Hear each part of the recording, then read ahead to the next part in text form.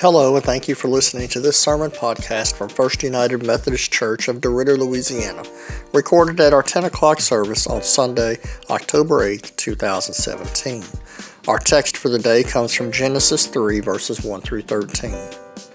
Now the serpent was more crafty than any of the wild animals the Lord God had made. He said to the woman, "Did God really say, 'You must not eat from any tree in the garden'?"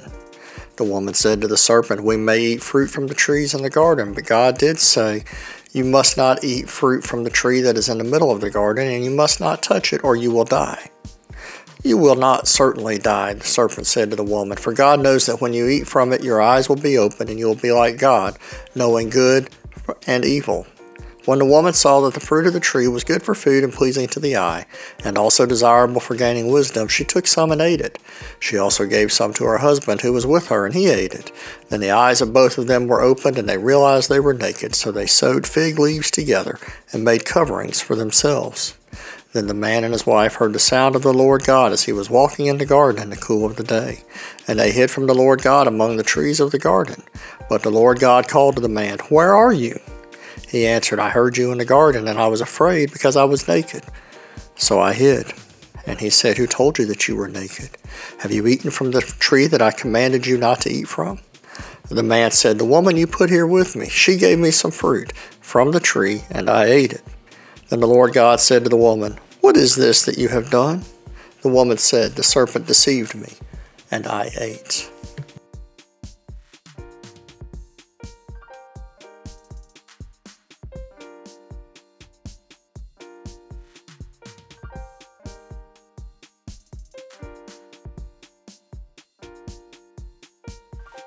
I think by now, those of you who've been with us during the series know that I'm quite agitated about almost all of these sayings because I think in every case they're well-intentioned, but they're simply not true or they're inaccurate. And today is another one of those that I've heard all my life, and as I sit here and as I read the Bible and as I look at it, it's just not defendable. But I want to start with some good news for you all.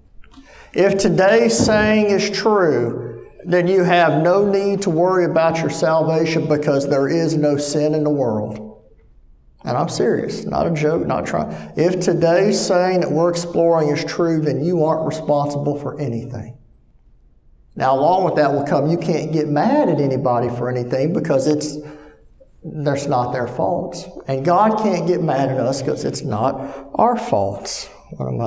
It's one of those sayings, you see it on the bulletin cover, if the Lord didn't want it to happen, it wouldn't have happened. We hear those kind of things. Or we couch it in something that makes us feel even a little bit better. Well, the Lord works in mysterious ways. We throw phrases around where we try to say something happened, that this happened because God wanted it to happen. And the scriptural evidence for that's just not true. And as you pick up whichever translation of the Bible that you use, you see that is one of the earliest myths that's debunked in the Bible. For after the creation story comes the very famous, well-known, and it's almost tragic in a way how it's become a punchline, the story of Adam and Eve and their sinfulness. And as I was reading this passage again, preparing for this sermon a couple of months ago, and as I reviewed my notes this week and went through it, I noticed something very important that strikes the reader leading off. And that is, nowhere in this passage did the devil tell Eve to eat of the fruit.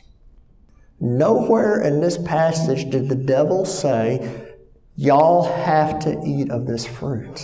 And yet so often we want to blame the devil for stuff we do. And yet it does not say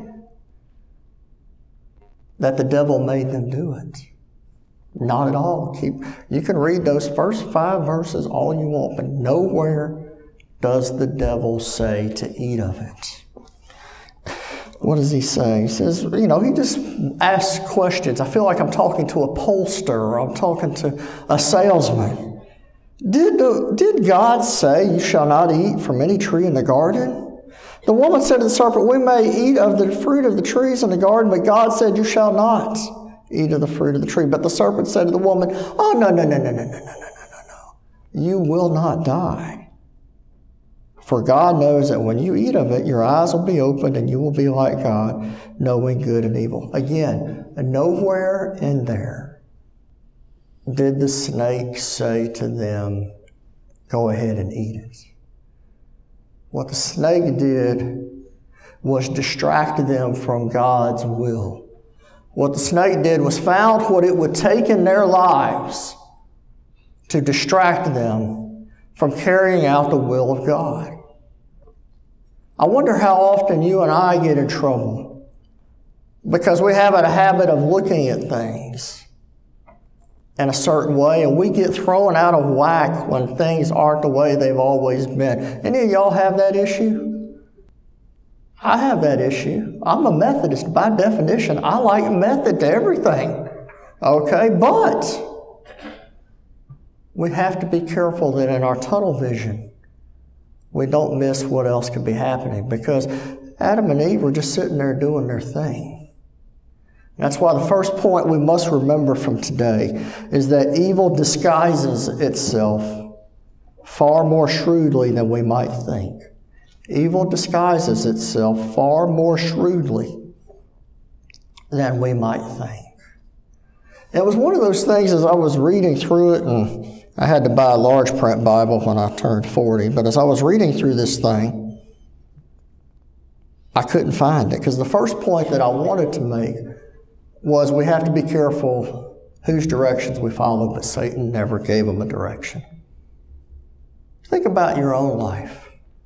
Think about the life of your family. Think about the life of your friends. Think about the life of your community, of your church, of your state, of your world.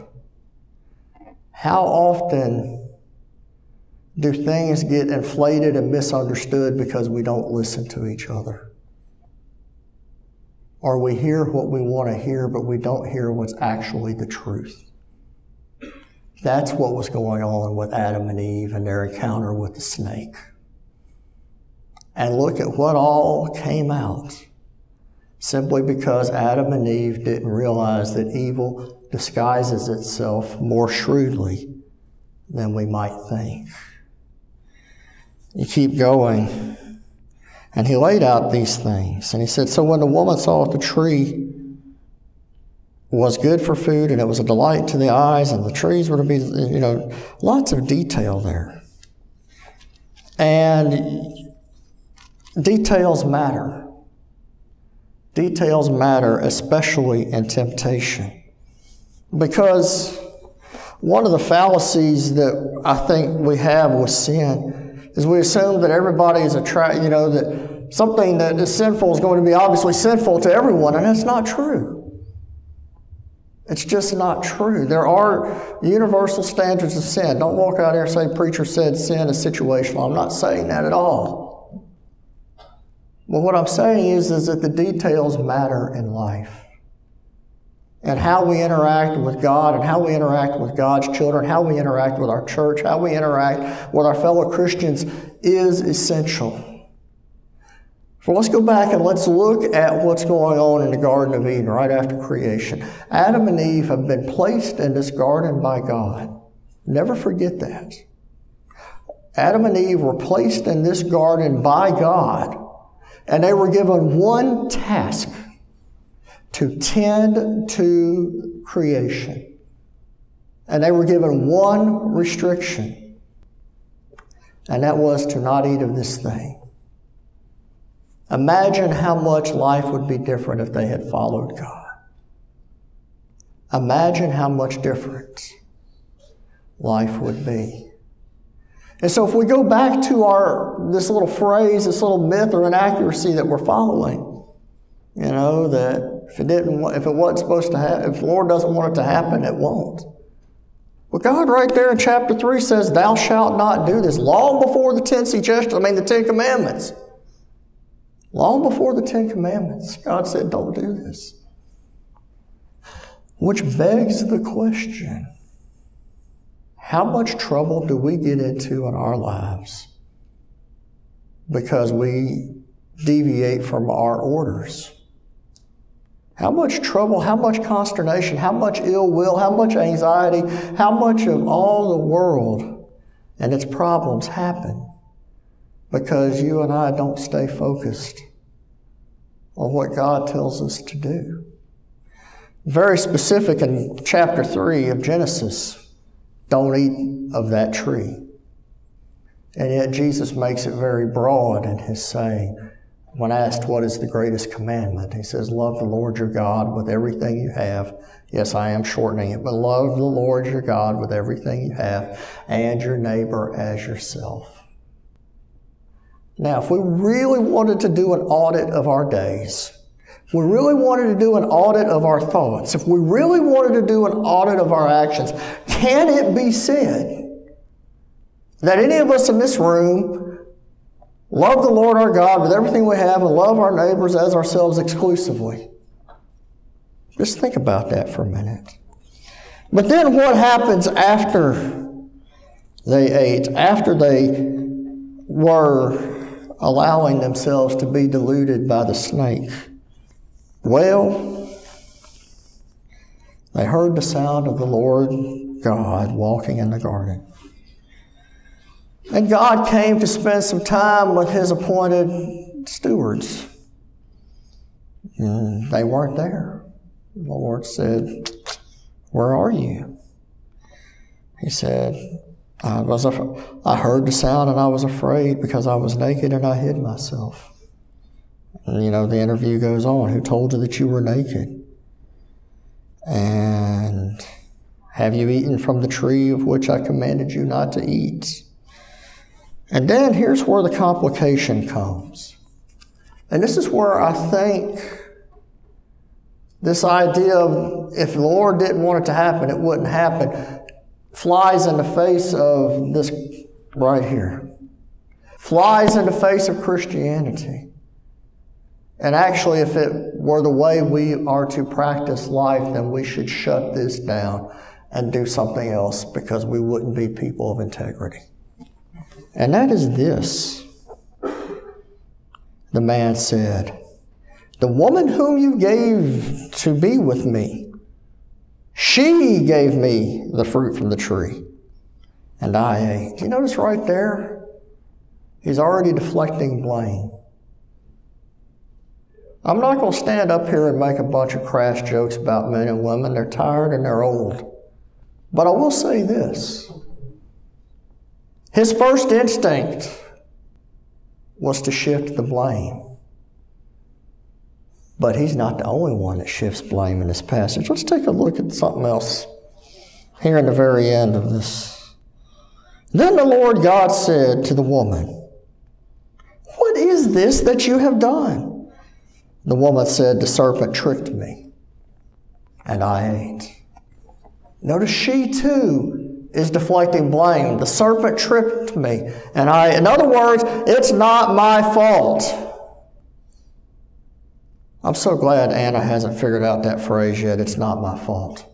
But how often do we try to shift blame to others? How often do we try to shove responsibility off? And how many times do we excuse our sin because of something someone else said or did to us? And so we say, I have a right to commit this sin. No, it's not there. Sorry, it's not there. And if you keep reading the rest of chapter 3, you will see how God kind of blew both of those arguments out the water.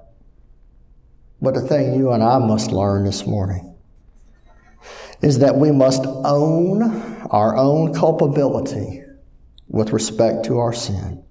We must own our own culpability with respect to our sin. Because you notice how Adam and Eve, each in their answers, kind of buried the lead a little bit. They eventually fessed up, but they basically were saying, God, don't blame us, it's somebody else's fault. And when you and I allow ourselves to buy into this idea that everything happens for a reason, or we buy into this idea that if the Lord didn't want it to happen, it wouldn't have happened, we're missing the whole doctrine of sin. We're missing the whole doctrine of grace. We're missing the whole doctrine of accountability. Because then we're deflecting blame for our own sinful actions onto God Himself. Now, don't sit there and beat yourself up with a wet noodle. But let's turn this discussion forward. And instead of just talking about what isn't true, let's remember what is true. Let us remember that God says, through Christ, in Christ, as Christ, He approaches people with sin and He says, now go forth and sin no more. Now go forth and sin no more. It's not to say the past didn't happen, but we have a choice. We can live in our past or we can embrace our future. And it's hard. It's absolutely hard. Because we get caught up in nostalgia. We get caught up in this, that, and the other. And yet, we have to own the fact that because of our sin, there will be consequences. Adam and Eve were thrown out of the Garden of Eden. Doesn't mean God didn't love them any less. Didn't mean that God didn't care about them any less. And just because God was frustrated with them did not mean that He had written them out of the book of life. But they have to own their sin. We must own it. We can't blame anyone else. There's not a one of us in this room that has not been deeply hurt by somebody else we trusted and loved. And yet we have a choice. We can live as people of freedom, or we can live as people of bondage. Don't forget, even Adam and Eve, even though they were thrown out of the Garden of Eden, God did not strike them down. God did not kill them. But they had to learn that it was their fault and not the serpent's. So let's drive this idea of the Lord didn't want it to happen. If the Lord didn't want it to happen, it won't. Let's get that out of our mindset. Now let's own our actions. But even along with owning our actions and along with owning our culpability, let us also embrace the grace that is present when God says, yeah, you've done this, but now go forth and do no more.